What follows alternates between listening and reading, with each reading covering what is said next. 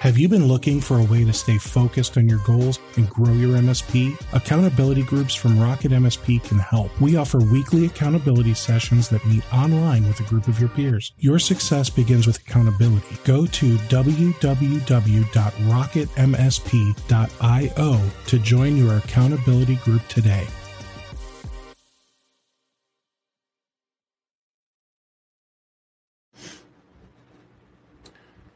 Hey there, welcome everyone to another episode of the Rocket MSP podcast.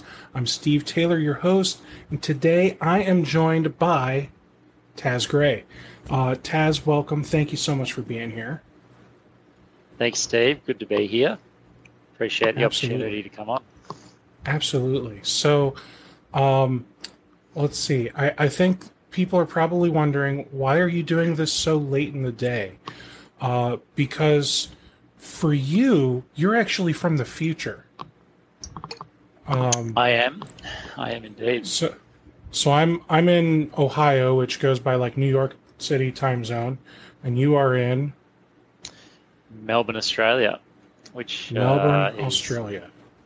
plus 10 GMT. Is it only 10? Only 10. We were 11 until we're minus 4, so yeah, that makes sense. That you're about, so it's 7 in the morning there, right? It's 7:04. Yeah, exactly. Okay, so good morning. Good morning. Have you had your coffee? This is going to be fun. That's all I've done today. That's all you've had time for, I suspect. Yeah. You're like still at home. You got your Axiom IT shirt on, and then like your boxer shorts down below, right? More or less, yep. I didn't sleep. We're not going to in the shirt. confirm. We're not going to confirm. Put that on when I woke up. All right. Well, Taz, you are with Axiom, and you are an IT consulting company. Well, not you personally. You're an IT consultant. Axiom is an IT consulting company. Can you tell me a little bit about you and your company before we dive in? Yeah, absolutely. So, we're what I would call a managed service provider, I suppose, and we obviously do consulting along with that.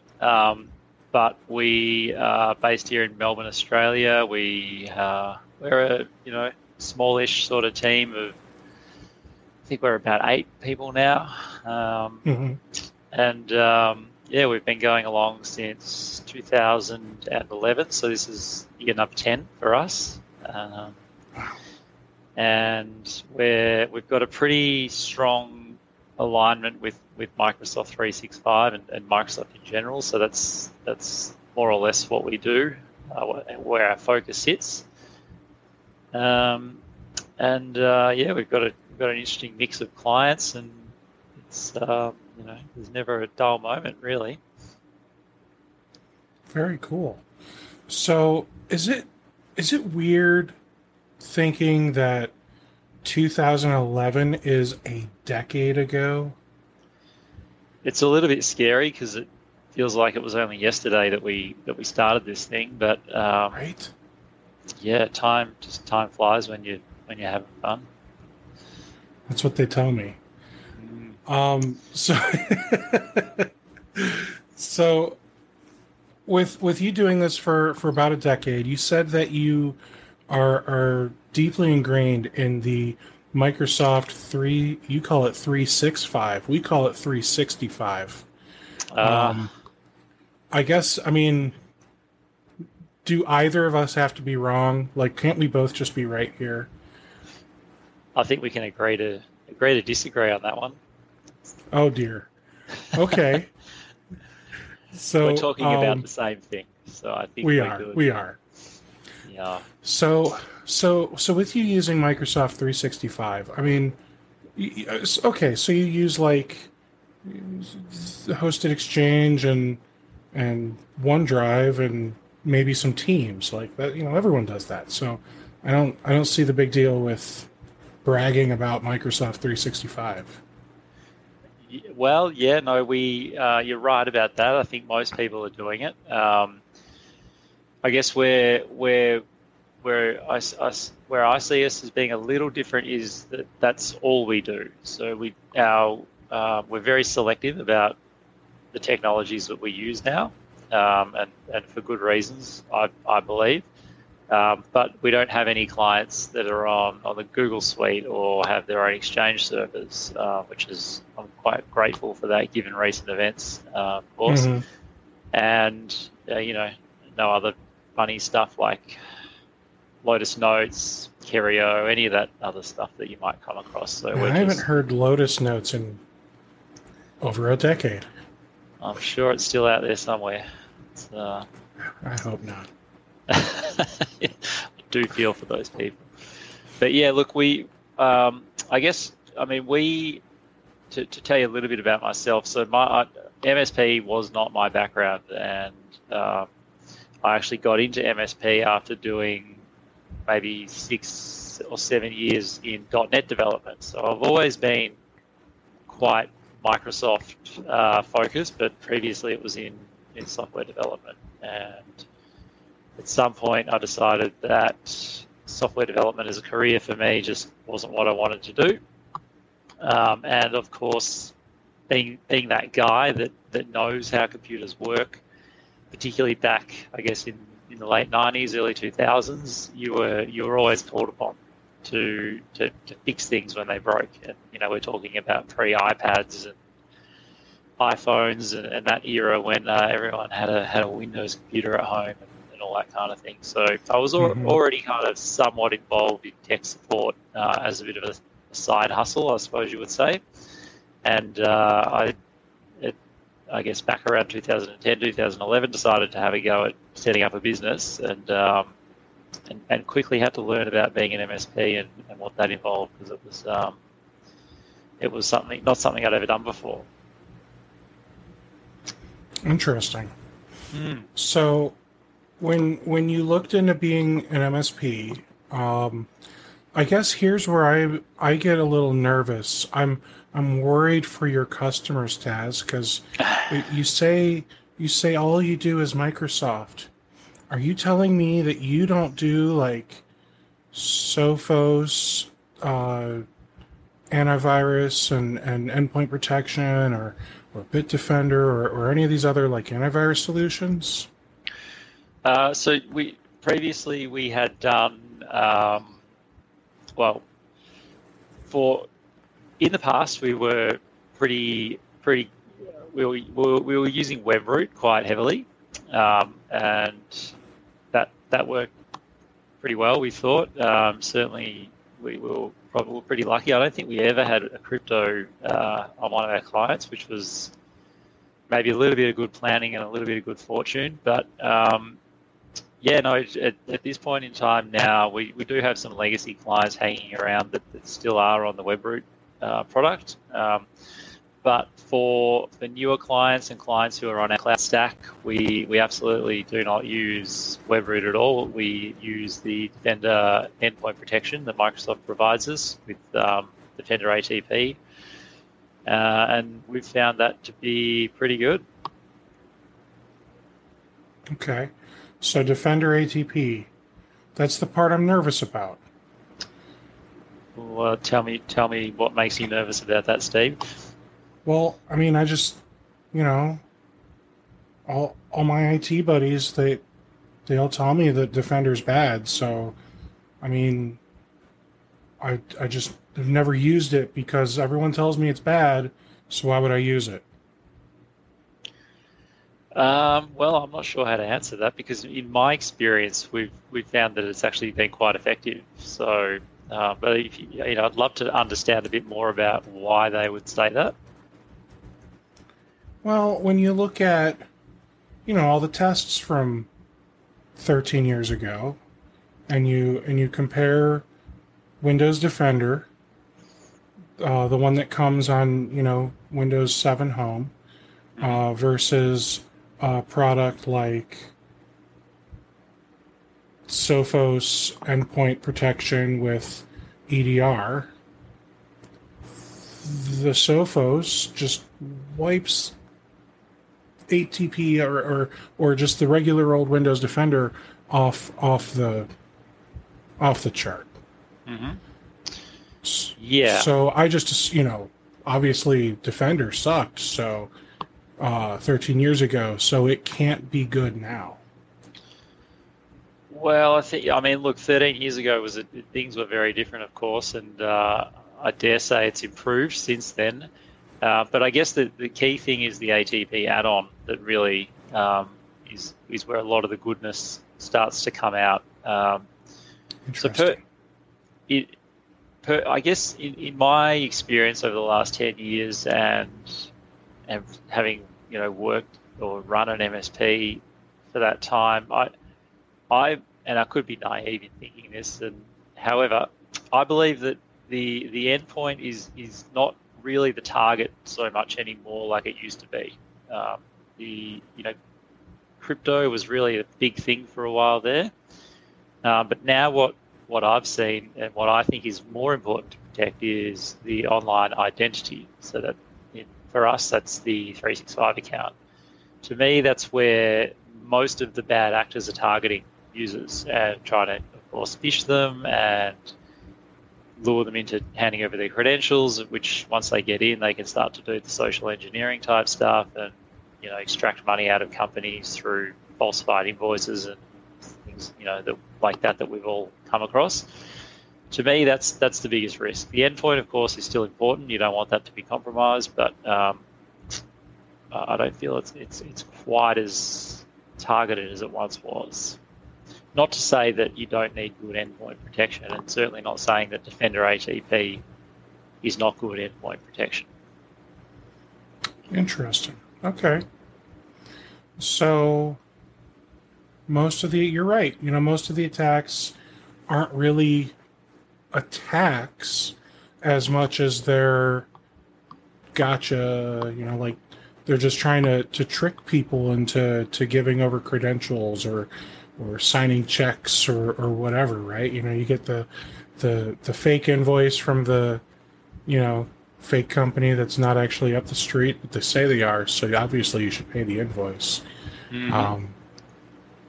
Yeah, I guess you're right. It's much more about manipulation these days than it is about sending someone a virus. Not that the virus stuff doesn't happen, because obviously there's stuff out there like all this ransomware stuff and getting your stuff encrypted.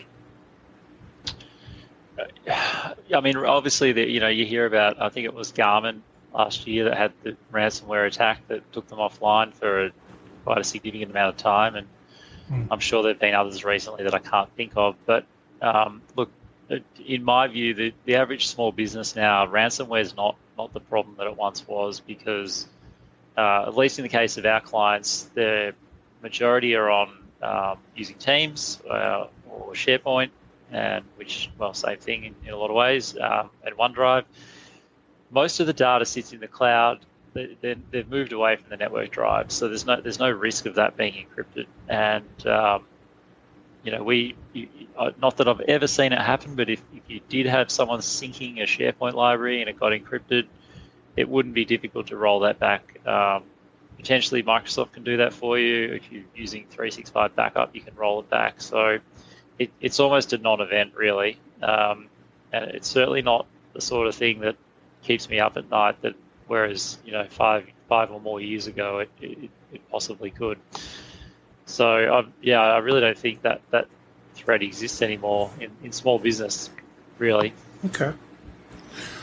So one of the other things that we kind of discussed is, again, you are 100% cloud-based and you're 100% Microsoft 365. So with that being the case, you don't have clients with like domain controllers in the office, do you? Not really. We do have the odd one here and there.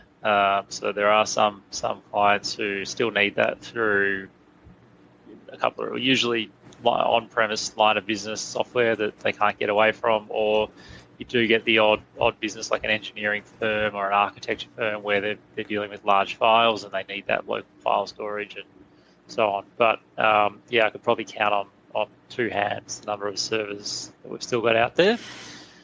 But ignoring those, we've got our ideal setup is really just the Microsoft 365 Business Premium E3 or E5 full stack, and doing that with Azure AD joins and Intune for endpoint management, and just making full use of that 365 stack.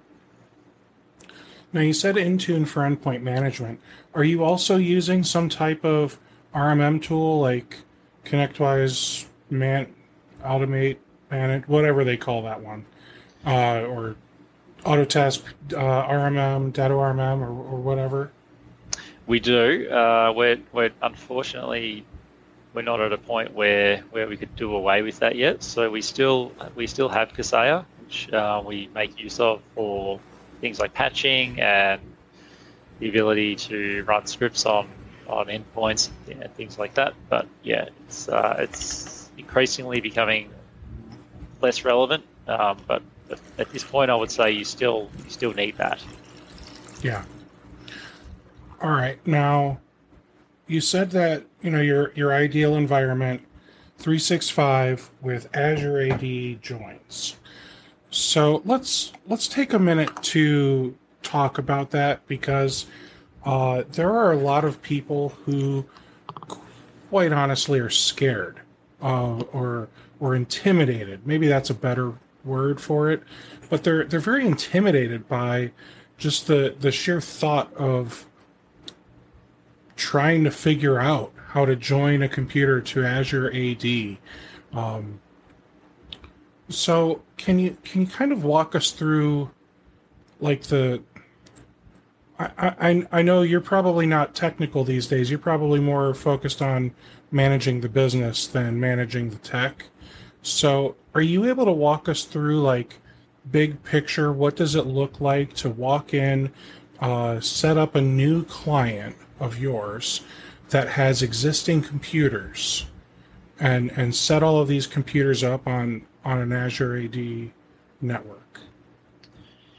Yeah, I mean, essentially, so our process looks kind of like this. So if we were to pick up a new client and they weren't already Azure AD joined and sort of been cloud managed, we would have to go in there and do all of that. And essentially that process involves, if it's domain joined, you'd have to pull it off the domain. If it's not, then you just join it straight onto the Azure AD domain. You do have to create a new Windows profile to do that. There are tools out there to migrate profiles across, but I can tell you in our experience that that's just always been problematic. So I guess one tip I'd have for people is definitely just steer clear of profile migration. It just does it'll trip you up at some point. So you're better off creating a new one. And that's really all there is to it, Steve. You Azure AD join the machine, and then really that's step one. Having Intune manage the device is step two, and that's probably where most of the complexity lies. And I think probably where a lot of apprehension exists for people who are not really up to speed with this stuff yet, and who have come from the more traditional group policy domain join approach. It is different, and there is learning involved, and it's it takes time and it's effort, and understand why people are not always keen on doing that. But in my opinion, it's I'd say it's the future, but it's not. It's the here and now, and I don't see that changing anytime soon. Okay, so what type of stuff are you guys doing with Intune? Like, are you doing the type of stuff that people used to do with the domain controller, like, group policy and, setting up new printers and like that type of stuff, where you're doing a lot of the automation and security management? I mean, we do some things. Printer management is an interesting one because, yeah, without a print server on-prem, it can be, that's a bit more challenging than it used to be. Mm-hmm. There are SaaS-based solutions out there to deal with that, but for the most part, we just run a script to map the printer, and that takes care of most things, but you do miss out on a bit of the niceness there. But as far as what we do, I'd say, yeah, similar things. So we set wallpaper and restrict things and lock the machines down to a certain extent. But then on top of that, what we're doing is we're able to do a lot more in terms of device management. So where group policy traditionally would look after the Windows devices, Intune allows you to look after Android and iOS devices as well. So all of a sudden, you've got a lot more power to secure people's devices, even if they're not company owned. And what I find in discussions with clients is that if they haven't really even thought about this, once you have that chat with them and you bring their attention to the fact that they've got staff with personally owned devices, their smartphone essentially, sometimes computers as well, but they're accessing work resources, and someone's got an iPhone or Android phone, it's connected to Teams, it's connected to work email, they've essentially got a way into all the company data, and these things can be lost or stolen, and the company doesn't really have any way of knowing, is that device secure or not? And they don't really give that any thought until it either happens or until you sit down and discuss it with them. So the great thing about Intune is that you can manage all of these things, and you can keep this data secure on devices that are personally owned, that the company didn't issue, without sort of having to take ownership of the device and be too intrusive to the staff member. So to me, that's a brilliant selling point of just the whole M365 story, and the power that you've got in your hands with that, and definitely clients appreciate that. And I would say over here in Australia, there's not a lot of people doing that at the moment. So it does, I guess, provide a bit of a niche for us in a lot of ways, because the people out there who are looking for that have a hard time finding it in a lot of cases. So for those of you watching Wednesday night, afternoon, Thursday morning, whatever it is, if you're watching it live right now, depending on where you are in the world, feel free to pop some questions in the chat, whether you're watching on YouTube or Facebook. Especially Facebook. I'm curious if the Facebook chat is coming through into StreamYard, because this is my first attempt at doing a Facebook integration with it. So, yeah. So I guess I just want to kind of recap what I've heard so far. You're using 365, either Business Premium or higher, I'll say, when it comes to the licensing. And I'm pretty sure Business Premium and E3 are just really close. The Business Premium just has that 300 user cap, right? Yeah, so E3, actually, Steve, just excuse me 1 sec. I'm going to close the blind. You can probably see the sun coming up, and it's right in my eye.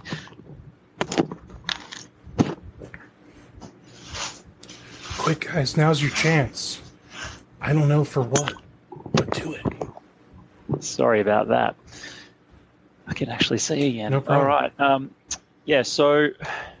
The Business Premium E3s, it's an interesting situation there, because they did end up putting a lot into Business Premium. If you recall, not maybe 12 months ago, Business Premium didn't contain Azure AD P1, which left out a lot of the good stuff. But when they put that in, it actually, I'd say it became better than E3, because you got Azure AD P1, but you also got Office 365 ATP, which is now called Defender for 365, I think. Whereas E3, you don't get that. But where E3 has a place is for those clients that do still have the server on-prem.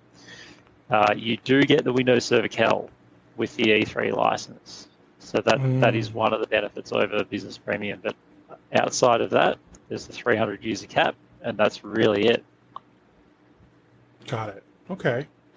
So to recap, you're using business premium or higher for pretty much all of your clients. And when you bring on a new client, your goal is to migrate them away from like a local server domain and migrate them to Azure AD. In the process of doing that, like you got to set up Azure AD, I'm sure. Mm-hmm. That probably like so Azure AD that's integrated with the Microsoft 365 though, right? So you set up all the email address, all the accounts, and it's done, right? Mm-hmm. Well, not And the quite. It's okay, that's the user provisioning done, but the configuration of the tenant, of course, is another process in and of itself.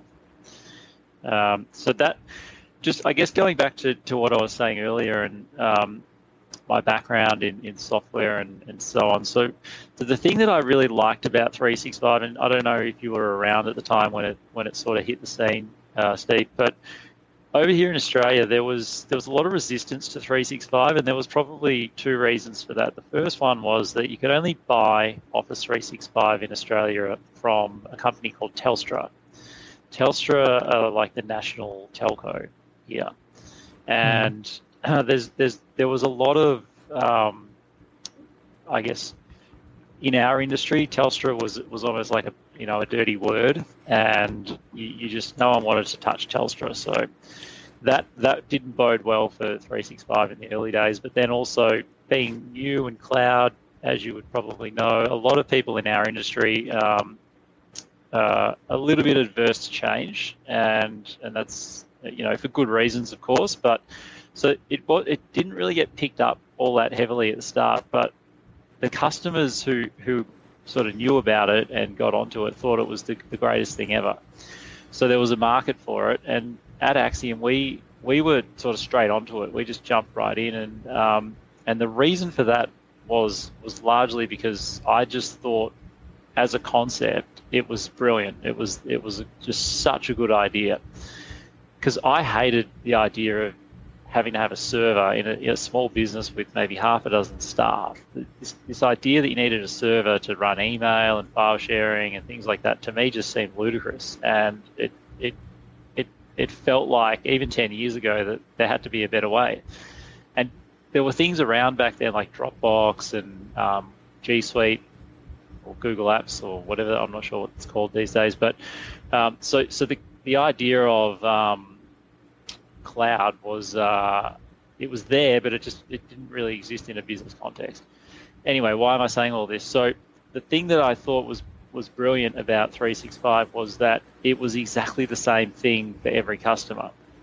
And me coming from a software development background, that meant that I could look at this thing in a way where I could start to really scale it, because I could write scripts or code to integrate with it, to do things with it. And if I wrote it for one client, I'd effectively written it for every client. So the scalability and performance of that was very appealing to me.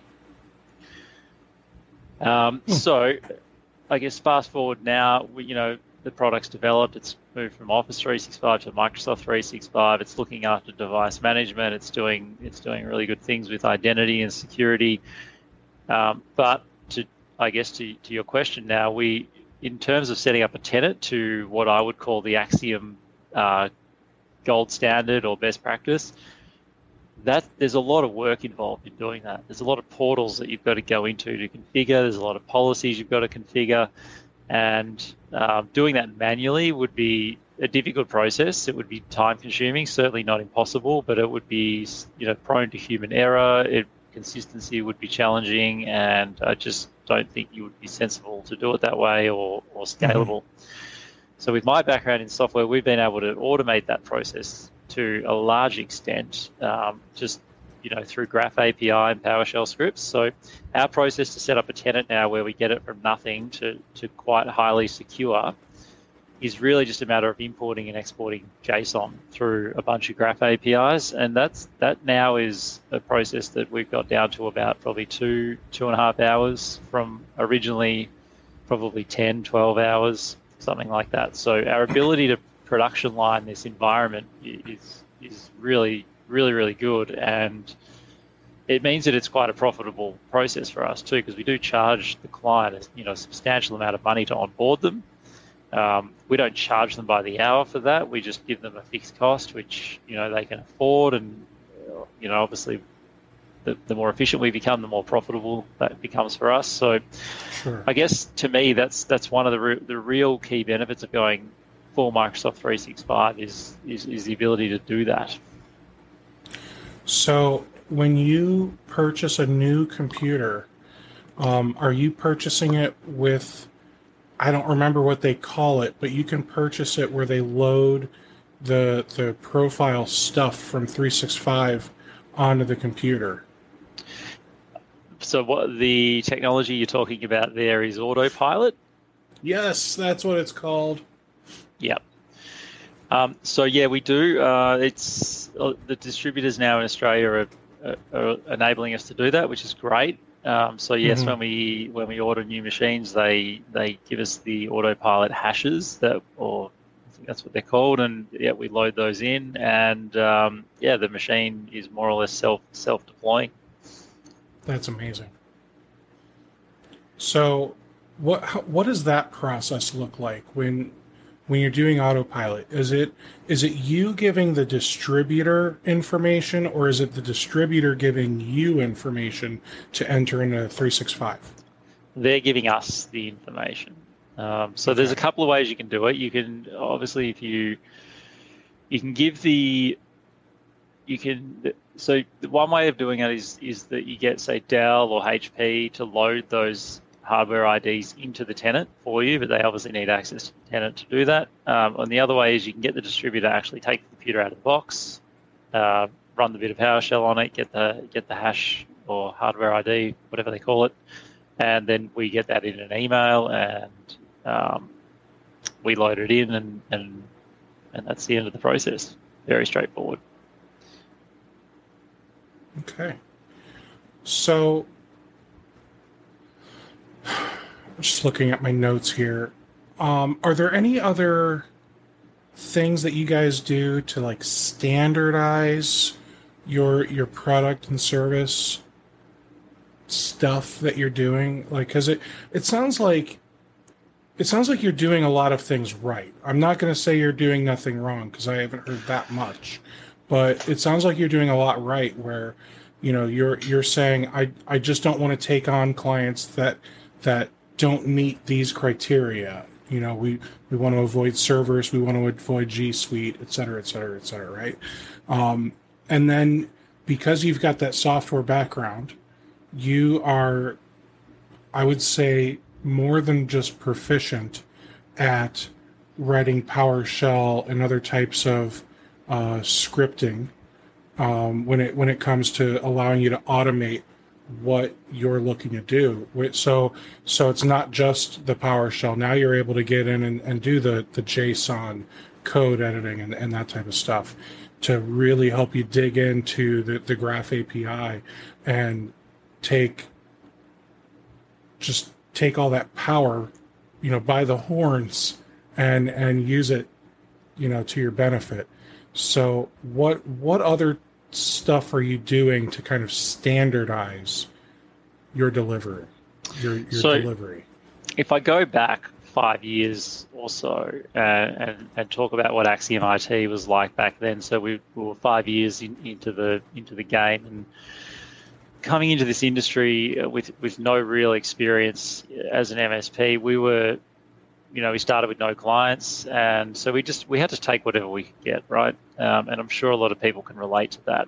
And it took us a long time to get to a point where, we were comfortable revenue wise, and it started to get a bit easier. So, but in order to get to that point, we had to say yes to a lot of things that today I wouldn't say yes to. And while it was all revenue, it was all money, and it was all great, what I discovered at some point was that once we started to throw staff into the mix who hadn't been with us since day one and didn't understand the nuances of all the different clients and why they were set up differently, and all those complexities, it all of a sudden became a lot more difficult to manage, because I wasn't doing it anymore. my business partner wasn't doing it anymore, and that knowledge just wasn't there.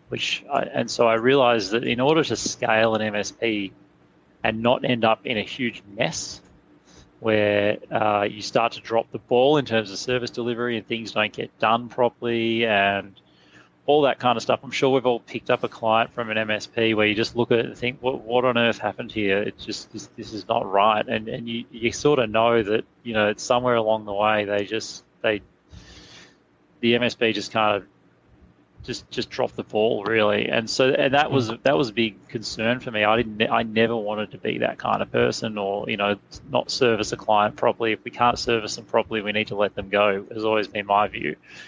So anyway, we ended up with this sort of hodgepodge of different setups and things like that. And as I was saying, new staff members, it was very hard to bring them up to speed on that. It would take 6 to 12 months before they understood it. And staff retention, you want to hang on to people, but obviously they turn over, and then you start that process again and again and again. So what I've learned is that standardization is the key to scaling, because you want your environments to all look the same, and you want them to function more or less the same way. Now, there's obviously nuances with every client that you need to address. Yeah. But if you can do that in a way where the bulk is the same and it's just a little bit of tweaking on the edges, then you have we use IT glue to document all these things so that the help desk team and the techs know where to look for that information. But standardization is the key, right? So what we did is I think it was about 3 years ago when Microsoft announced that Microsoft 365 was a product. Prior to that, it was you needed it was EMS together with 365 and so on, but the story didn't quite fit together entirely without the Azure AD join. So it was, I don't know when it happened over there, but we had an Ignite tour or something like that over here where they announced it. It was massive news. I was like, finally, this is the missing piece of the puzzle is here, which is the Azure AD join piece, which, meant that all of a sudden the domain controller was no longer needed, in a lot of circumstances anyway.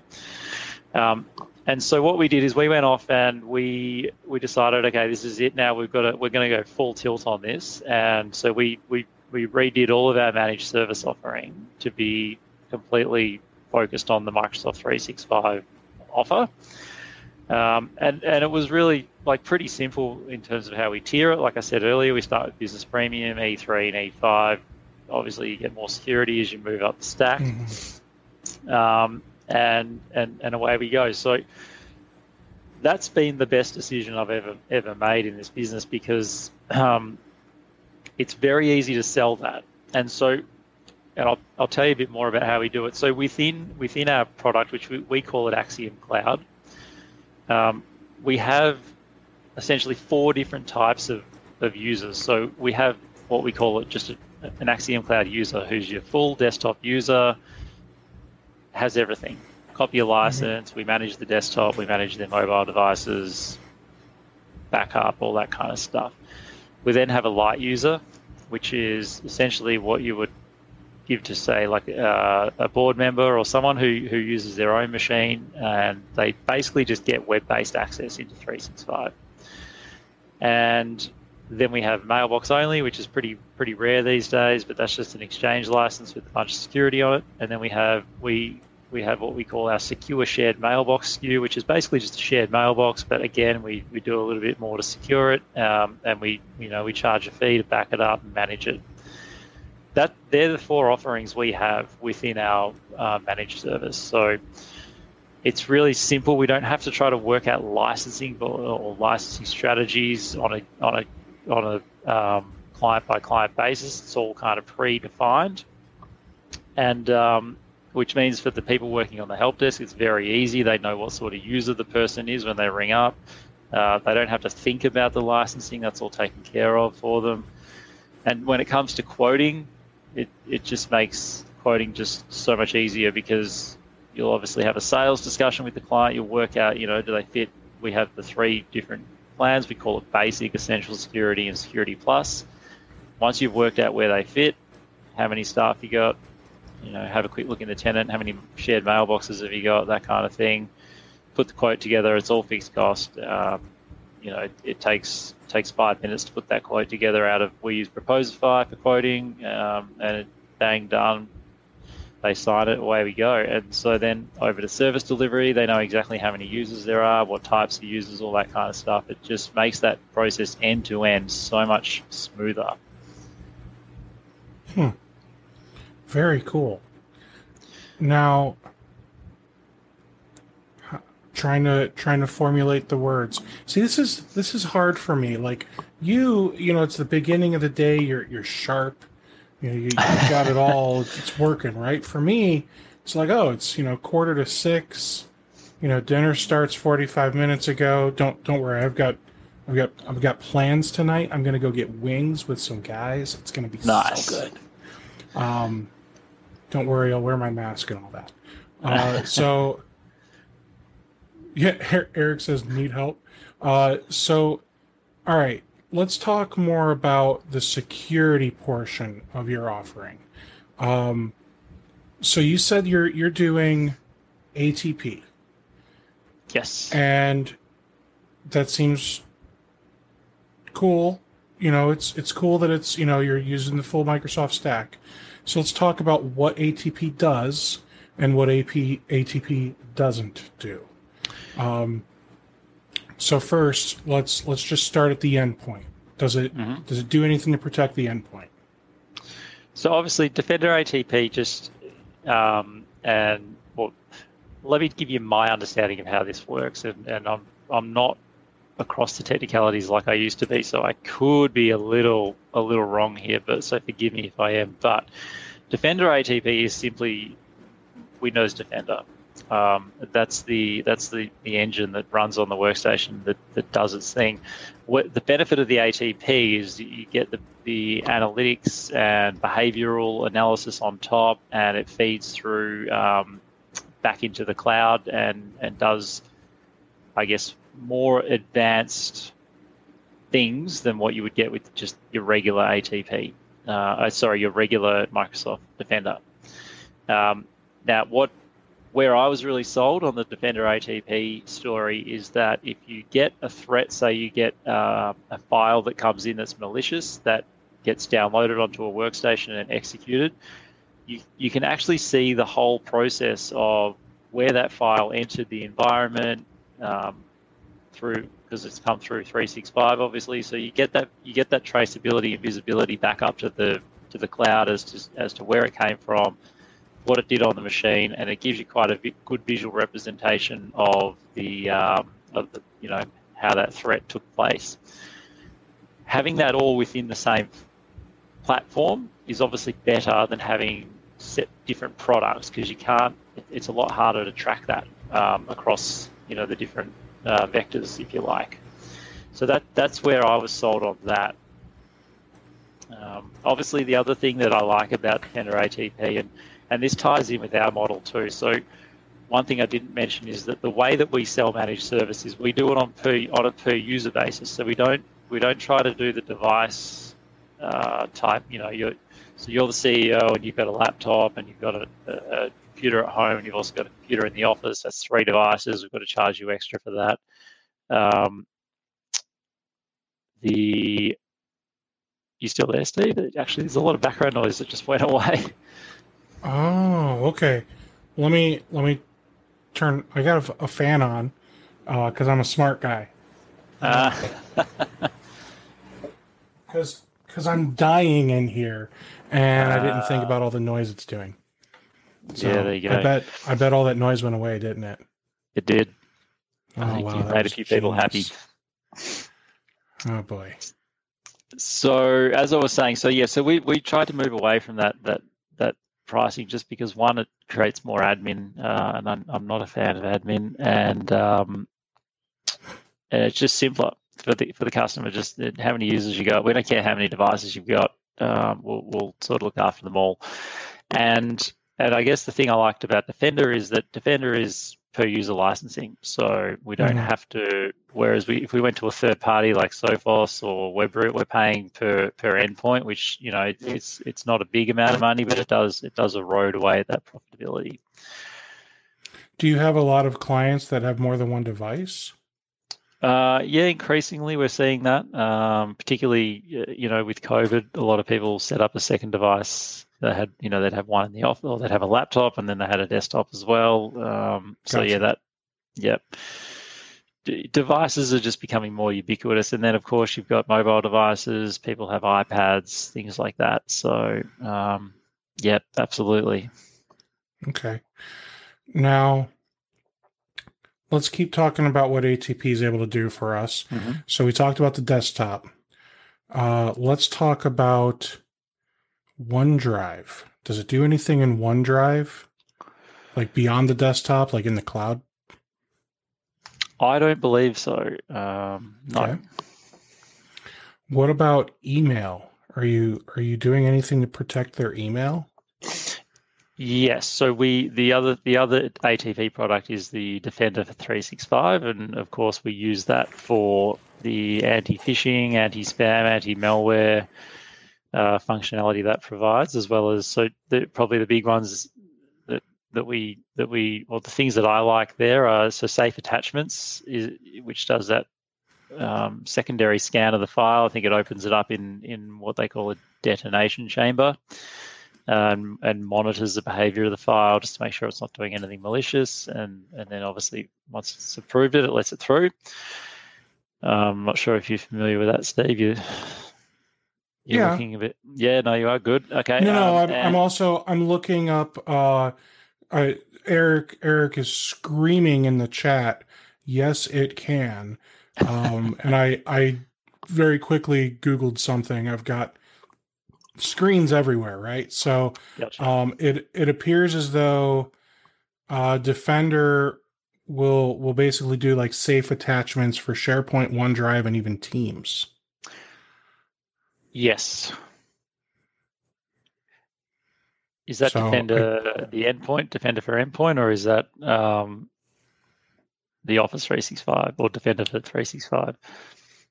Defender for Office 365, Plan 1 and Plan 2, and then Microsoft 365 Defender. Yep. So, so maybe that's the difference. So the ATP isn't doing anything. It's just the other part of Defender. I just assume that they're all the same thing.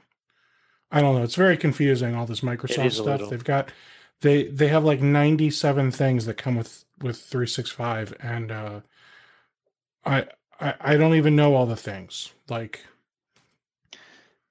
yeah. I mean, you've got to stay on top of this stuff, and that's challenging. But the other thing too is, of course, they tend to rename the products with somewhat regularity as well, so that doesn't help either. But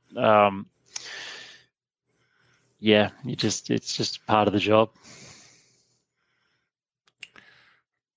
So yeah, I see. Eric says ATP is both 365 and Defender ATP for the endpoint. Mm-hmm. So that's apparently all the things. He said he's going to throw himself into his new smoker. I think we've offended him. And it's a really nice smoker. Like, this thing came on a pellet. Like, I don't know. They must have like freight shipped it to him. It looks pretty sweet. Yeah. The cool thing is, I think it's big enough it could fit him. So maybe he'll do us both a favor. I don't know. I'm teasing Eric just because I'm having Eric on tomorrow as a guest, and I have no idea what to expect. He and I go back and forth a lot. I just have no idea what to expect, so I'm getting them in now while I can. Very nice. All right, so ATP. Did I ask you if it does the email stuff? Yep. On ATP? Okay. Yep. All right. So I think that does it protect your Mile IQ? Like what else does Defender protect? Well, I guess yeah, email's one of the key things, and so the safe attachments, safe links, and just the extra protection you've got there with anti-phishing and things like that make it a worthwhile product, and I guess just improved spam detection and so on. So Okay, it's a no-brainer to me. sure. Um, Now, what about when you look at products like Sophos, like they have like managed threat detection and that type of stuff where you're paying extra obviously, but it almost sounds like they have either AI or uh, really smart people behind the scenes just like fixing things for you. mhm. I know you said that ATP, it kind of shows you where the threat came in and the path that it took and all the files it touched, and et cetera, et cetera, et cetera. I mean, is there a button that you can click and just roll it all back? That I couldn't tell you, Steve, but what I can talk to is there's definitely the AI component to the Microsoft 365 security components, and that's definitely one of the things that Microsoft sell. And I guess I mean, to be completely upfront, I haven't looked at the Sophos stuff for a long time now, and I don't know exactly Hmm. what their offering is. And I'm sure that it's pretty much aligned to what Microsoft offer. Um, where I've been convinced that going the full Microsoft stack is a better solution is that the if the more information it gets, the better it gets at the threat detection. So if you put a third-party mail filtering service in front of 365, it's not getting the full picture anymore because it's going to filter things out. And so I guess I don't know what the strategy would be there, whether you would just turn off all the protection in 365 if you're using a third-party product, or still have that second layer of defense, which I think would be somewhat confusing if you didn't understand how that was working. So yeah, I mean, look, at the end of the Okay. day, you've got to kind of pick your stack, Okay. right? And it's hard to say is one better than the other, but you've got to be comfortable with what you've chosen and why you've chosen it. And certainly, I can say that we've had good results with the Microsoft stack. Now maybe there's better stuff out there, but um, touch wood, we haven't had a problem yet. Okay. Now, here in the United States, we have a lot of compliance and red tape when it comes to certain industries. Healthcare is a big one. Um, Finance is a big one. Do you guys have, everyone when they think of Australia, they think like, kangaroos. So, like, do you guys have like regulatory compliance that you have to adhere to? We don't have anything like what you have over there when it comes to that. Even in health, it's not it's I don't believe we have anything like HIPAA. We don't look after any health clients though, so Okay. maybe there is, or maybe there is now, and I don't know about it. There wasn't in the past. I guess the biggest thing that we have here is what we call the notifiable data breach scheme, which is in some ways similar to GDPR, which is a European thing, so you might not be Yep. familiar with that. But I'm No, sure there's an we all like you go to any website anymore and it has those stupid, we have cookies. Do you want to accept them all? And it uh-huh. doesn't let you click on anything until you accept all the cookies. Like, ugh. Yeah, So no, we know GDPR. We hate it. yeah, yeah. I hear you. So, notifiable data breach is somewhat similar to that. I guess, more breach focused than privacy, but essentially, if you have some kind of data breach and that exposes PII, personally identifiable information. There is an obligation to report that and heavy fines if you don't. But you don't hear too much about that happening, and I'm not sure that people take it all that seriously. But yeah, so you said that there's heavy fines if you don't. Are mm-hmm. there fines or any type of consequence if you do report having a breach? Not, I don't believe there are. I think that if you do, you basically, if you report on a breach, you sign yourself up to a whole bunch of work, just trying to work out what's been exposed and basically, letting the authorities know. So it's a massively time-consuming process, and best avoided. So that sounds like the wild, wild west.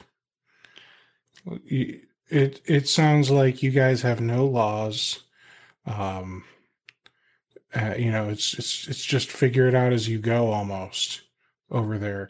Now, obviously, there you might have something like a BAA or something like HIPAA or whatever, but if you're not supporting healthcare, I guess you really don't need to be an expert on that stuff. Well, us as a company, no. But yeah, look, the dilemma as a managed service provider is that you're talking to your clients about security and trying to get them to take that seriously. And when there's no real consequence for a security breach, then it's difficult for people to take that seriously in a lot of cases. That's a good point. That's a really good point. Yeah, and really in my experience, what I found is that unless someone has a personal experience with they're having identity theft occur, or that their business actually, like someone they do fall victim to some kind of phishing attack where they end up paying out money to someone that they shouldn't. Those sorts of situations will trigger a response, and then they will start to take things seriously. But basically, in Australia, we're a little bit laid back, and it's she'll be right sort of attitude, and then something happens and obviously things change. But until that happens, it can be very difficult to get through to these people. And without that regulatory kind of compliance in place, there's no real, I guess, there's no incentive for the business. That's really interesting. It is. I'm moving to Australia. All right, now let's talk, just because I'm genuinely curious. Let's talk about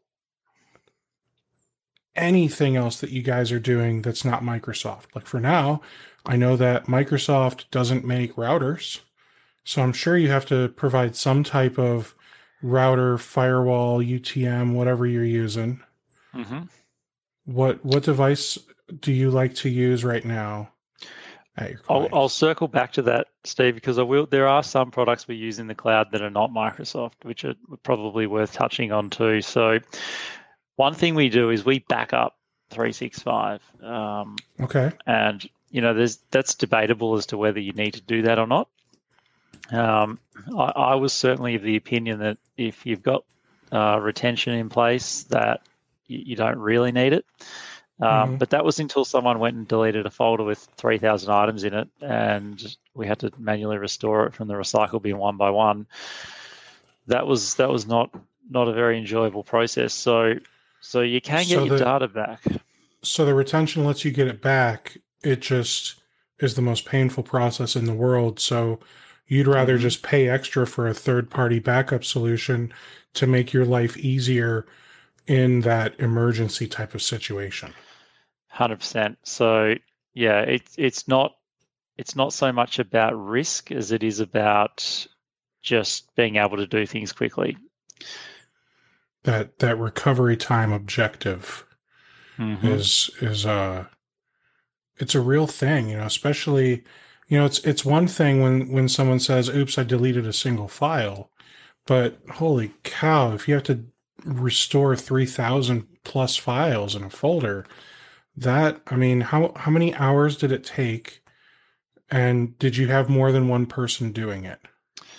So I mean that a situation like that is you run a PowerShell script and it just you know goes through the Okay. files one by one and restores them. But even doing it that way, it's got to do it one at a time. So the script will sit there for hours and hours and hours, just getting through that list. So it is painful. So it's best avoided. But also, litigation hold on a mailbox, for example, you'll get the mail back, run an e-discovery search, no problem. But the way I kind of describe that is, so you take the scenario where someone somehow, maybe a mailbox got corrupted, I don't know, but they've lost everything or a substantial amount of data out of the mailbox. Now I can go and run an e-discovery search, get all that mail back, but literally I'm going to walk up to your desk with a pile of emails without any folders or anything and be like, here's your email, off you go and put it back the way it was, kind of thing. So Oh, wow. it's the structure So, of the mailbox that you don't get. You get the data, but not the structure. got it. Yeah, that doesn't sound good. That doesn't sound No. helpful. So yeah, and it just makes our text lives easier as well. So backup, 100%. I'd say you need that. And obviously we don't go to Microsoft for that. We go to a third party. So that's one thing. The other thing that we like to include is the cloud email signature product. We use Exclaimer for that, and we just find that's a nice little touch that the clients do really like, and it kind of makes sense to me, right? Like why don't you have email signatures in the cloud? Like everything else is in the cloud, but your email signatures aren't. So to me, that kind of completes the picture of email in the cloud. So that's a good one as well. But yeah, they're probably the two main things that are not Microsoft in our stack. And actually, one other thing I can think of is a big part of what we do, which I haven't talked about, is cloud adoption. So obviously with Teams, businesses need help getting proficient in Teams a lot of the time. And that's a service that we offer. And to augment that, we use a product called Quick Help, which is like an online learning platform designed exclusively for the 365 platform. They're also doing some other cool stuff now around security training and like simulated phishing and stuff. Them kind of moving into the security space a little bit around education as well. But to me, that's a really useful tool to have that you can give to end users and say, go off and do some Teams training. It'll just sort of help them with the basics of how to use the tool. So yeah, they're the three main things that we put in our cloud bundle that are not Microsoft. So Okay. Now, what about physical things that are not Microsoft? So yeah, so Computers routers. and yeah. Yeah, so we don't. I mean, we do sell computers obviously to our clients. We stick to the bigger brands, HP, and we do some Surface stuff as well, which I wouldn't say I'm a raving fan of the Surface range, but it is good. And some people love them. They're a bit sort of like, they're a bit like how people love their Mac stuff. You get these people who just love the Surface stuff. So, Right. where we've got the authorized reseller qualification, so we can buy them and sell them, which is nice. Nice. And so there's that, and then obviously, like you say, there is the networking stuff, which you take the server away from the network, and all of a sudden there's a lot less complexity required there. So Correct. UTMs, I guess, they still have a place to some extent, but then it's not as important as it once was. I would say. I think if you have a router with no ports open, that's okay if they're a full cloud kind of business, because as I said earlier, I guess the biggest threat I see is the cloud identity and keeping that secure, and no UTM can really help you with that, unless I'm mistaken. Now, that's a really Um, I think that's a fair approach. And I mean, another way to look at this, it doesn't matter if you have a Cisco firewall or a Sophos UTM or the modem router that came from the internet provider. If Mm-hmm. you have no ports being forwarded, then there's no like blatant holes in the network, which means at that point, if someone's trying to hack onto your physical desktops, then either they're going to do it like in person, or B, they're like a really good hacker and they're going to get around them no matter what firewall. Like if they want in bad enough, they'll get in. Um, and I'm sure there's other ways, like, convincing someone that you're Microsoft tech support and getting on there with Screen Connect or Mm-hmm. TeamViewer or whatever. But like, if someone wants in there, they're going to get in there. And I feel like no amount of security is going to prevent every single type of breach or event or whatever you want to call security issues, right? Well, I mean, you can have the best security in the world, as I'm sure you would know, but the biggest risk is always the user, and um, you can have all the best locks and security in the world, but if you leave the door open, which is essentially what an uneducated user will do, then it doesn't none of that matters. So but that's not to say you shouldn't do these things. It's just that if you think that's going to solve the problem in and of itself, of course it won't. So that end user training is really, really important. And I mean, I've seen, like, we have MFA set up across the board, and I've experienced with a client a user that's got MFA, and they've landed on one of those 365 phishing pages, put the credentials in.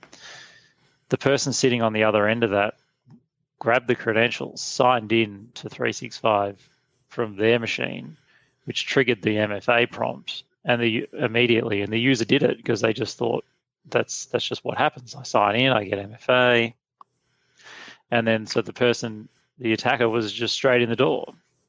Oh, wow. I didn't even think about the fact that the attacker could be like actively watching to see if somebody is typing in credentials, so that way they can get in right away with that MFA token. Literally, they'll get alerted the second they fill in that form, and there's probably even automated. It'll then sign into the 365 account, trigger the MFA, which the user expects to happen, and which, when the user thinks they're signing into a legitimate 365 page, they will hit the approve button on the Authenticator app, and the person's in. So, wow, how do you stop that? It's difficult. Shock collars. But I mean, look, that could happen to anyone. If you've had a long day, you're tired.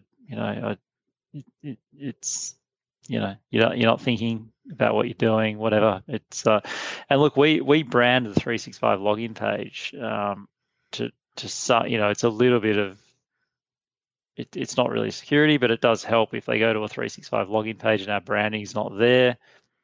They might stop and ask the question. But we've had clients targeted with emails, sending them to fake login pages with our branding on them. Like they've taken our background image, they've put the client logo on it, they've done the whole bit. So they'll go to great lengths to get that information. That's insane. Yeah. Now, is that something that those attackers are scripting? Is that possible? Go collect this information and use it? I'm not sure I understand the question properly, Steve. I'm sorry. So when an attacker decides they're going to go after a bunch of companies, are they able to just write a script that goes out and collects the background and the client logo and that type of stuff to brand these pages? Are they writing it into the code of the page they're designing to like detect what the background and logo is on the website, or is everything manual? I couldn't tell you, but I'd say there's a very good chance they've automated that. Definitely. Certainly doable. Yeah. I just want to ask one last time if anyone in the audience that's watching live has any questions, please pop those into the chat. That way we can try and get those answered for you before we wrap up.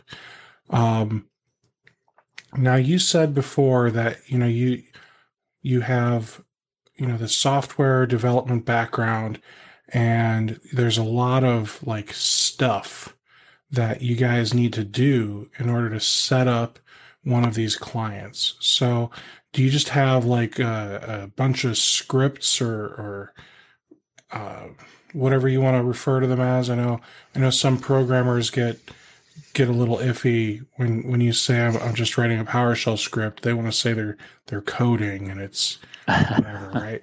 So do you just have like a bunch of scripts, or did you like make a pretty interface, or like how involved is this process that you're using to set up 365 for your clients? Yeah. So we've invested probably 2 years into what I would call kind of DevOps kind of work. Mm-hmm. And so there's a few parts to this. So we've written our own PowerShell module.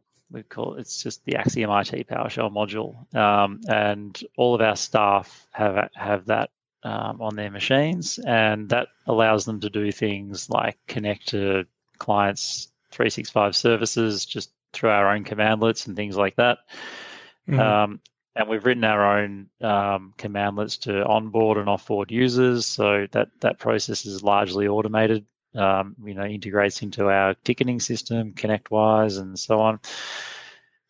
Which we've also built our own custom client portal, so a little bit like something like Cloud Radial, but we wrote our own, and that also integrates through Graph API. So all of our forms that our that our clients fill in, they're all pulling in data from their 365 environment. So when they want to offboard a user, there's a drop down there. They pick the user they want to offboard. It's already pre-populated. They want to create a user. They select from a list of drop downs. They want to delegate access to mailboxes, things like that. It's all there, which is great. And then at the end of that, it just pushes out a little API call into ConnectWise and throws in a little PowerShell snippet that the text just run, and that takes care of the onboarding.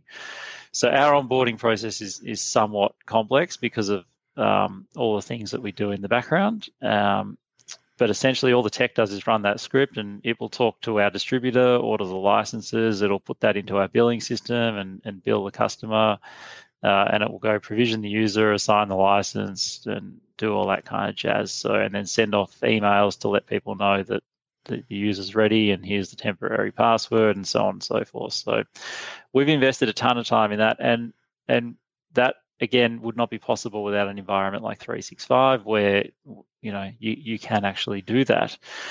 Just another one of the things that I love about it. And so there's that. So there's that I would say is sort of the day-to-day operational, automating all of those processes once a client comes on board. But of course, before you can do any of that, you've got to get the client into shape. And so for us, that means getting the tenants set up. And I guess from a client onboarding point of view, there's two parts to it. You've got to get the tenant set up, but then you've got to get the users onboarded. And the user onboarding piece is still quite manual and laborious. And generally they'll book an appointment or we'll go on site and we'll onboard the machines and we'll set up MFA and do all that kind of stuff and walk the users through that process. There's no way of automating or getting around that. And that's okay. That's the customer service stuff that we do, and that's the thing that clients love. But as far as getting the tenant set up, that is something that's highly automatable. And again, we've spent a couple of years refining that process over and over, and essentially is just pushing policies and various configuration into the tenant to get it to our standard. So we've invested a lot of time trying to streamline that as much as possible, and we've been pretty successful in that. But then I guess the other piece of that puzzle is that once a tenant is set up, is ensuring that configuration sticks, so that in 6 months' time, the settings that we put in are still there, and they're still configured the way they were on day one. That's really important. The other side of this is, or the other consideration in all of this, is that 3 years ago when we started onboarding our customers, the policies looked a little bit different than they do today, and there were probably less policies available, and there were certainly less options on those policies. So one thing we discovered a year or two into the journey was that we had all these older tenants that we hadn't actually configured a lot of the new settings on. So we had to go back and revisit those. And that continues to be an ongoing process because Microsoft iterates so quickly and add new features all the time that you've got to first figure out how to use it, or if you want to use it, and then once you decide how you're going to, or if you're going to, you then have to go back to all those tenants and update all the settings, which is quite a tedious and manual process that no one enjoys doing.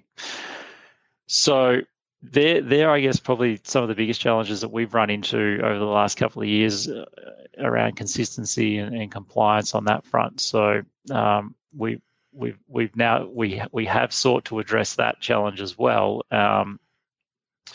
but in order to do that, we've developed our own product now that we're going to market with, that can help MSPs with that exact challenge that I just described around keeping your policies current and then being able to easily push that out across all of your tenants in a way that's not manual. So the name of that product is MSP Magic, and I asked you when I first learned about it, is this product like Simian Cloud? And I believe your answer was no, because they focus a lot more on like policies, and MSP Magic focus is more on like the administration portion of things, right? So I would say so. So my understanding is that what we're trying to achieve here, and what Simian Cloud are trying to achieve, are similar things. So it's about consistency and compliance. So in that sense, yes. I think that the two products approach it a little differently, and I believe that we do some things that they don't.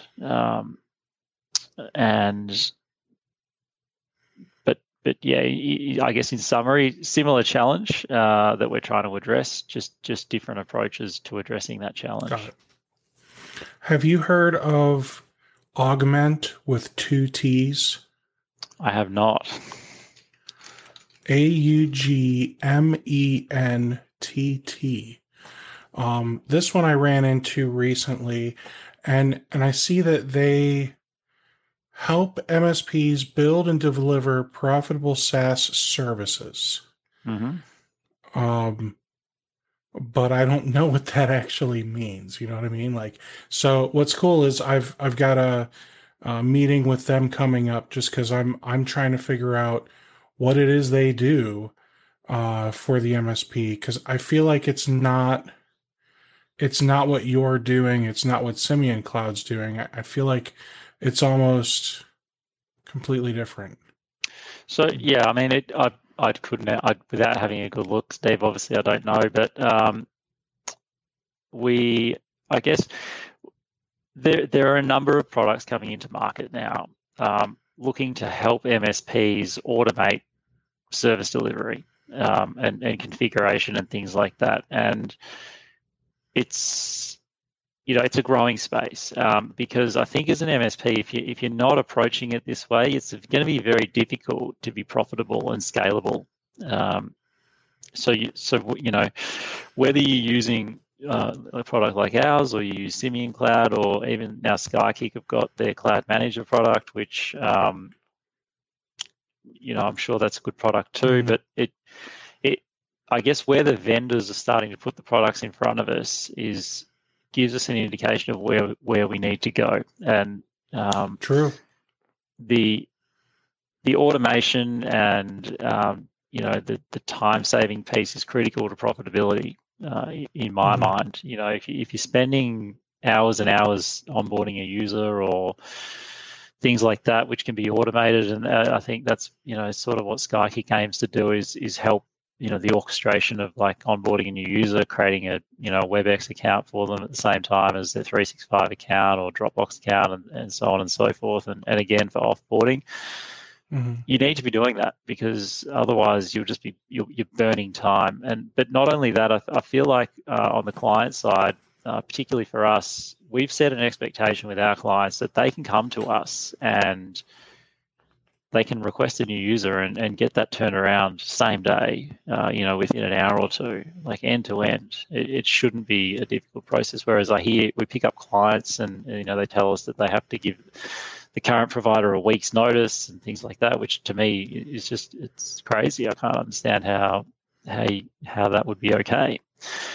But anyway, nevertheless, so it all comes down to the consistency thing in my mind, and being able to just do it, as much as I don't like to say it, but you've got to have a cookie cutter approach to what you're delivering to your clients.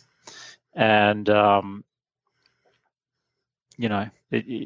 having the right tools to do that is really important. And at this stage, they don't exist. And I guess where I saw the opportunity with MSP Magic is that, we have RMM tools for workstations and servers, and we've had them for I don't know how long, like since forever, since I've been in the game at least, and longer. Right. Why hasn't someone built an RMM tool for Office 365? That was the biggest question I always had. Like, surely, Kaseya or LabTech or whoever enable what this is an opportunity here to expand their offering into that space, because every MSP is doing 365. Whether that it's all they're doing or not is a different thing, but they're all doing it, and they need to be doing it in a way that they can make it profitable, even if it's just selling like a basic 365 hardening service that they can deliver through that consistency. They need a tool for that. I agree. And David even said that traditional RMM vendors are conspicuously absent from this segment. And I'll agree with that. The thing that I find the most frustrating, and I've said this before in other episodes, you sit down, you look at one of the RMM tools, and you see they still have like ancient scripts in there, like, to clean up the Exchange store on an Exchange 2003 server. Like we're going to use that. Like that's, so, they're still running like 18-year-old technology on these RMM tools, and they're selling it to us for ridiculous prices, and we keep buying it. And that's the biggest problem, is that we just keep buying it. I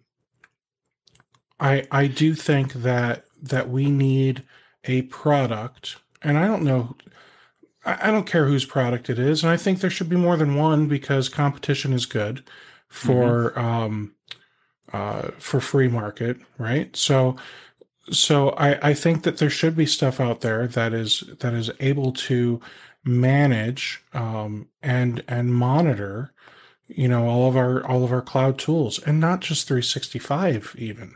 I'm even thinking like there should be something that can manage 365 and G Suite and Dropbox,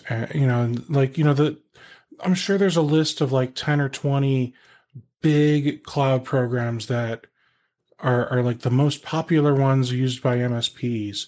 Just like figure out how to manage them through APIs and stuff. Yeah, I couldn't agree more. The thing is that I think that a lot of MSPs are not delivering services quite that way yet. So we're in a very slow-moving industry, has been my experience. The change takes a very long time in the MSP world, and there are good reasons for that. But innovation is slow, and so And I I think guess that's ridiculous because if you look at technology, like the technology is changing quicker than our industry for supporting that technology. uh-huh. Yep, I couldn't agree And that's more. not okay. No, it well, and it look, it's I think 4 or 5 years ago, I could see that the MS like our industry was way behind where the clients were going, but part of that also was I guess Microsoft hadn't given us what we needed to do what we needed to do, but that's no longer the case. Microsoft 365 allows you to manage, I guess, what I call the modern world. Um, in a way that is quite powerful. So the tools are there, the products are there to do that. But yeah, again, if you start to extend outside of that 365 infrastructure or ecosystem, it becomes a lot more difficult. And so that's part of the reason why for Axiom we've decided where we can use the Microsoft product, we will, and where we need to go outside of the Microsoft stack. So, for example, a good one is like say Salesforce, right? Got a lot of clients using Salesforce. Now, Salesforce is probably the best in breed CRM, I would say. You can I disagree don't with know. me, but Dynamics is pretty great. it possibly it is. But Salesforce have the name in the market, and a lot of people are drawn to that. So as an MSP, we've got clients using it. So our responsibility is we've got to secure that, right? Now, I don't know how to secure Salesforce, but I do know that I can set up single sign-on with Salesforce using Azure AD, and I've already secured the Azure AD sign-in, and I've got identity protection on it, and I'm monitoring it and doing all that kind of stuff. So, we need to be doing these sorts of things for our clients where it's possible. And again, I don't think a lot of MSPs are thinking that way. They kind of go, well, we'll look after the 365, and if you're going to go and use other SaaS stuff, that's on you, and that's fine if that's in your agreement that you don't do that. Sure, but I think as a good advisor, you should be explaining to them why they should be doing the single sign-on or why they need to pay the extra for Dropbox Enterprise or whatever it is that gives you the SSO capability into Azure AD. That's really, really important. And I know I've been burnt by that where the client sort of decided, they were going to use Dropbox because they needed it. We weren't going to manage it. They went for the standard option without the single sign-on, and then one of the accounts got compromised. And, we'd had that discussion, and they chose not to go down the path that we advised, and it burnt them. But my neck wasn't on the line, so that was okay. But it's an interesting world, I suppose, that we're in an interesting space now, and I think if you're not doing this well, eventually it's going to catch up with you, and your clients will wise up, and they'll move on to the people who are. Well, Taz, I thank you for coming on here and talking with us about your full Microsoft stack experience. It sounds interesting. I know that there are going to be people that hate everything about what you just said. I mean, let's be honest. And there might be people that love everything about what you just said. And that's the beauty of this industry, in my opinion, is that there are more than one way to do things. Absolutely. There's no right or wrong way, Steve. I don't think that we have. Well, there's definitely wrong ways. But I'm not here to say that everyone should do what we do, and that this is the only way to go. You've got to find what works for you, and you've just got to back yourself in on that. And if you can convince people that it's a good idea and you can support it, and you get a good outcome, then all power to you. And you are returning in a few weeks, I believe. We're going to talk specifically about MSP Magic. And the thing that excites me the most about it is, you are actively like building this thing based on the way that you are running your MSP. Mm-hmm. So like for now, it does things kind of, I'll say, just like you do them, right? Specifically the way you do them. Those are the things that you've built out first when it comes to what to manage and how to manage and that type of stuff. but I could see eventually you will just continue to add functionality to the product, so that way, again, there's more than one right way. So give us the ability to kind of design things the way that we want to.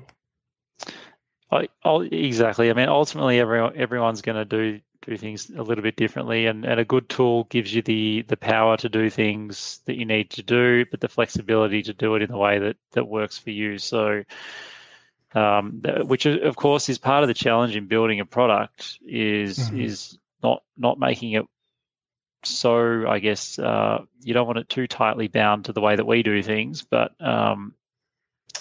it's important that that key functionality is there, so that it does what it needs to do in a way that's flexible enough for everyone to use. So yeah, I'm looking forward to that, Steve, and just diving into that a little bit more and explaining how the two kind of go together.